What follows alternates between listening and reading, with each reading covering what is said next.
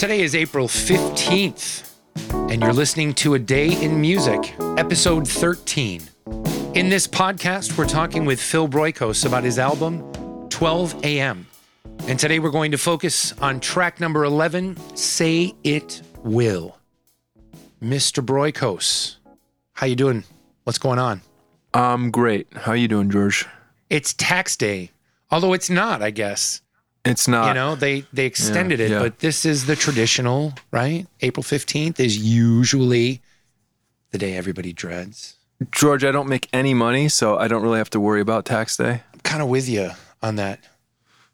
So this song, on basically May 11th, back in 2007, you write that a journalist named Tasneem Khalil was at home. He was playing with his 6-month-old son when literally the Bangladesh army security officers broke into his house, his apartment, without a warrant, and the officers proceeded to just ransack his house looking for incriminating evidence, and they confiscated a bunch of his personal belongings before taking him into custody. Tell us a little bit more about this.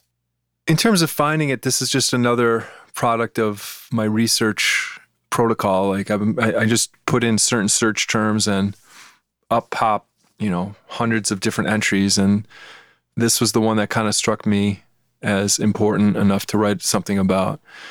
It's another one of those tough songs. It's a difficult song. And this one is very gritty and harsh because that's the vibe that I was feeling in terms of, the guy's sitting there hanging out with his infant, and all of a sudden, I don't know if it was a ring or a knock at the door, and he's like, okay, who is this? At 1:00 in the morning almost. And the next thing you know is like these people are pushing themselves through the door and harassing him.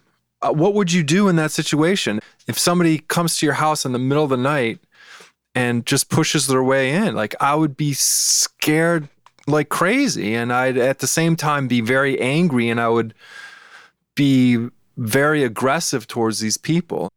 Their aggression towards me, my aggression towards them, whatever. I tried to get that out in terms of the style of the song. It's a very aggressive style. Was he arrested? I mean, for this to just kind of pop up, was this something that sparked or prompted something much larger, or was it just one of those kind of random human rights types deal that became an issue?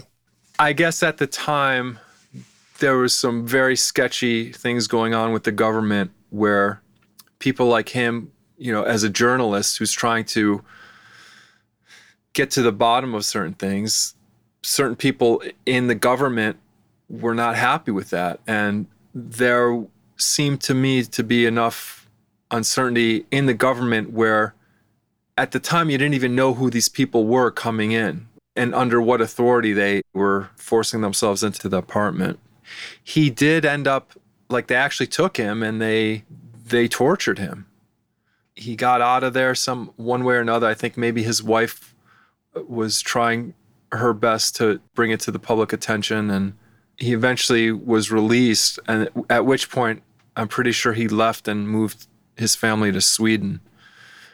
From a journalist, he became more of a person who was interested in human rights in general and protecting people. So I believe he's considered one of these people who devote their time and energies into the atrocities that are going on in daily life around the world. That's amazing. We touched on it a little bit in the last podcast where there's so many things going on in our world now. There's been, I don't know, maybe it just seems like the past 4 or 5 years, it's been even greater than ever before. But I know that things like that do affect you. You're so close to the beginning of this project in terms of the goal of 24 albums, 1 album every year, representing an hour. Obviously, you find these great moments that you think, oh, it'll be such a great song, but it doesn't happen until the evening. Is it frustrating? Do you put it on a shelf and say, I want to get to it, but I can't? Or since you started this, have there been any moments? There haven't been a whole lot of those moments where I really want to get to a song and it's not the right hour for it. I don't think there would be anything any moment in time where I would feel like this can't wait. When there Yet. Yet. You never know. You never know. When there are certain things that I'm really interested in, even things that happen to me personally, I will write them down in as much detail, knowing that it might be a decade or more before I get to it again. That makes sense. And to me, that's totally legit too. Like, wait until a whole bunch of time has passed to then try to recreate this moment, try to recreate feelings that happened, a long time ago. But in the whole process of picking a topic to write about, the very first thing I want to do is get my head in the frame of mind of whoever it is I'm writing about. And I have reached out to people, and Tasneem Khalil was one of the people that I reached out with. And I said, can you offer me any insight as to what was happening at the time? Like, what was going on in your mind? Oh, so you actually did get to speak to him, like through email kind of thing? I reached out to him on email, and this is a guy who's been tortured now at this point. And he basically said, look, I wrote everything down in this Human Rights Watch report, which he did. He detailed everything. 5 or 10 years after it happened to him, he wrote it all down. Maybe it was less than that, actually. Maybe it was just a couple of years. But he wrote down everything, and it was published as part of the Human Rights Watch as a report. So he said, I don't really have anything to add to what I've already said. But he was super nice about it. He's like, I wish you the best of luck. Sounds like you're doing something really cool. And I don't really expect anybody to write me back or when I'm trying to communicate with them. But if they do, it's great. Whatever little assurance that I can get that they are aware of what I'm trying to do, or if they can give me any kind of insight, I'm always like super happy. I would think that that's got to be a special thing for them to know that out of something that was such a horrifying experience that years later that they would find, interesting. I think certain people are happy enough to respond. And I think certain people are like, I don't know who this Phil Broikos guy is. I don't know what kind of crappy song he's going to write. So I don't really want to even respond to him, which I think is totally fair too. I think all I'm saying is when I actually do get a response, I really appreciate it. That's great. So on this tune, you have a guest musician, and I will gladly take a crack at how to pronounce his name, but something tells me you will do far more justice to pronouncing this Greek name than I ever could. Yeah, I might be amused by this. Go ahead. Stergios Skatharoudis. That was really good, actually. Was that close? I mean, for a honky, yeah, it was really good. I would say that. I don't know that Greek people use the word. Do they use the word honky? Honky. Because, I am known by George DeMott, but I'm also known as Greco Suave. George, you are a honky. That means you are hunk. You are a hunky man. I've been called honky before. It's usually by, my mother, girlfriend or something like that, but I'll take it. I mean, you've called me, honky before, but, we're just buddies. Okay, how do you really say his name? I mean, I don't know. If in English, I guess it would be Stergios Skatharoudis. How would you, it's obviously a Greek name. How would you say it? I guess in Greek it would be Stergios Skatharoudis. Yeah, you have him listed as voice foley. And I'm curious, I'm racking my brain because I know what a foley artist is. I know what they do.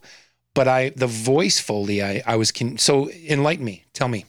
So in the very beginning, which we will hear shortly, I don't know that I like to get very literal about things often, but at times I tell myself, why not? So in this song, I decided to try to go for something that would set the tone, which the attempt was that in the beginning of the song, you hear this muffled infant playing, and then you hear some very quiet voices, and then you hear a loud knocking on the door.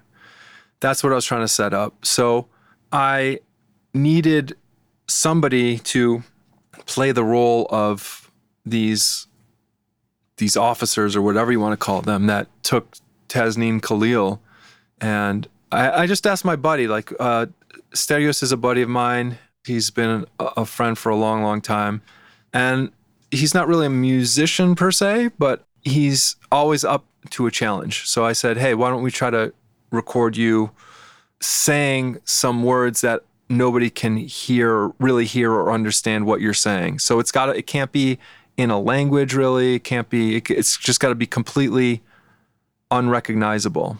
That's interesting. So he's actually speaking nonsense. Yeah, but it was done, like the idea was, the vibe I was going for was, so it's like somebody who's saying something, but we can't really hear what they're saying. And that's actually like a really tough thing to do. What about the babies, the child sounds? Were they just like random samples that you found, or? Yeah. And then I tried to create it so that it sounded kind of muffled and in the background, right, so that the sound was actually emanating from outside. Yeah, and that's when you hear the knock. It's interesting. It gives this idea of each group behind a different side of the door. Like, you know, of course I had my headphones turned up, so when that knock comes, it kind of took me back. Shall we give it a whirl? You want to hear it? Yes. This is number 11 from 12 a.m. Say It Will.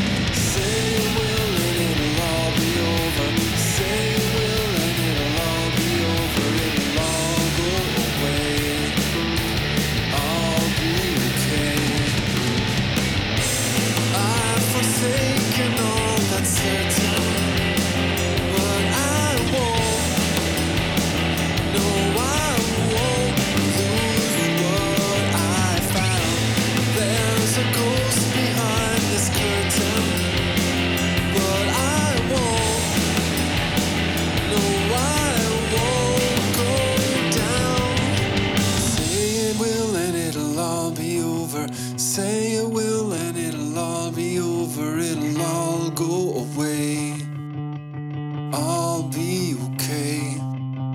Say you will and it'll all be over. Say you will and it'll all be over. It'll all go away. I'll be okay. Say you will and it'll all be over. Say you will and it'll all be over. It'll all go away. I'll be okay. Say you will and it'll all be over. Say you will and it'll all be over. It'll all go away. I'll be okay. Say you will and it'll all be over. Say you will and it'll all be over. It'll all go away. I'll be okay. Wow. You really kind of musically kind of got that anger. And I have to say it was a little, I don't know if it was even kind of creepy. It sounded like you were right up close whispering in my ear at the beginning. You were like, Yeah. it was like that. What's it called? ASDMR? ASMR? ASMR? I don't know. Something like that. Yeah. It's like people whispering while they chew their food. Yeah.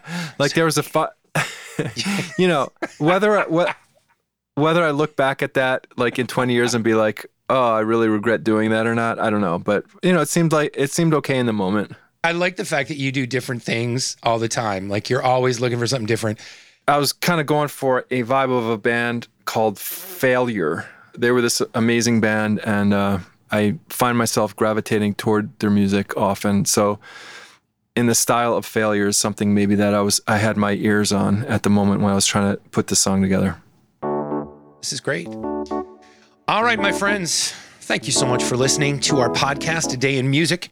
I am George DeMott with the maestro, Mr. Phil Broikos. Subscribe to the show on your favorite podcast platforms. You can listen to it Apple Podcasts, Spotify, and all the others. Phil's music can also be streamed and downloaded and purchased from Bandcamp. Go to Bandcamp, adayinmusic.bandcamp.com. Of course, all social media, YouTube platforms, related links, all that can be found at adayinmusic.com, as well as the contact email if you want to reach Phil, contact@adayinmusic.com. This podcast is sponsored by iCast Audio, the home of our fantastic, amazing, and seriously cool sound engineer and producer, Mr. Rich Goyette. Please check out their website at icastaudio.com. That's it for today. From all of us here at A Day in Music, take care, my friends. Phil, see you later, buddy. Bye-bye.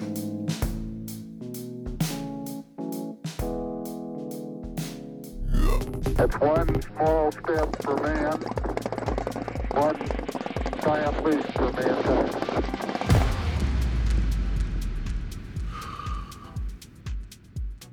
So now, I wanted to say, can we do another question in this ABCDEFG style? I feel like you're making fun of me, so I'm not even going to play along. But ask me a question, man. I don't even, what is it called? ASMR? I think that might be what it's called. I just called it ABCDEFG style. Yes, I was joking. All right, what's your question? Well, my question revolves sort of from the basis of that song, which is like it's at its core about a father and a son, and how that intimacy got, destroyed in a moment. Right. So my question to you is, do you remember my father at all? And if so, do you remember anything about him? I have to say, I feel like I have a distant memory of what your dad looked like, but not really. I don't really have any kind of cohesive memories of your dad. But I know when did your dad pass away? It's been a while, right? Yeah, it's been 11 years. Okay. Yeah. I don't. So I feel bad. This is the second time you've asked me a question. I haven't had any kind of really, interesting answers. I'll ask you, what about on my end? Like I know you have a lot of memories of my father, my dad was quite a character, and he just passed away this past August. Do you have a specific memory of my dad that stands out? I kind of have like too many, but I mean, I think one of my nicest ones was when I was driving him to, I don't know, was it Buffalo? Oh, Buffalo, yeah, to the VA when he had to have a medical procedure done. And we just sort of connected on that car ride, and like he said so many things to me that still resonate with me, like that I try to tell my kids now. Like if you, one of the things he said was like, if you think it's gonna fall, then it's probably gonna fall. which is like if you've got something placed precariously, just don't place it precariously. Like put it somewhere, put it on the ground at that point so that it doesn't fall. Like prevent it from falling by putting it there in the first place, which I think is brilliant. He was an interesting cat. Like, I mean, basically he was like a very street smart Italian, kind of guy. He did not go to college. He was a drummer in a band and all this kind of stuff. He was very street smart, but he had just very sensible things. Like, he's such a big personality, and he could be funny and embarrassing and all this kind of stuff. But at the end of the day, one of the things that I always remember is he would look me in the eye and say, the only person that you can account for is yourself and your own actions. That's it. No matter how you feel about somebody, what they did to you or for you or whatever, the only person you can ever, it's only you. You can only account for yourself. And I've remembered that, and I've told people that, and I've said that to people. The only person's actions I can ever account for are my own. He was very sort of homespun smart in that way, I think, with those kind of things. But I from what I know about your dad, from the stories you tell and how you talk about him, I wish that I would have had the chance to meet him more and get to know him a little bit more. Yeah, I constantly find myself thinking, man, I wish I had planned to get your dad on a recording at some point, but it just never happened. I know none of us expected that he'd be gone so soon. Yeah. And I'm secretly thinking like he definitely did some multi-tracking with his band. And I'm wondering if someday I could maybe get my hands on some of his drum tracks solo. That would be incredible. Oh, that would be cool.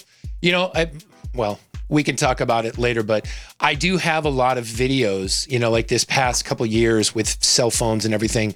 And I've tried any videos that I have of him sort of talking and performing into the camera. I've kept those. So I'll, I don't know, maybe I'll kind of forward them to you. And if you think there's something in there, then, take it. But anyway, this has been interesting. And yeah, man, I like this. So hope everyone's having a good time with it. Hope they hang in and give a listen. So I love you, man. Take care. Love you. Seacrest out. Right on. Right on, baby.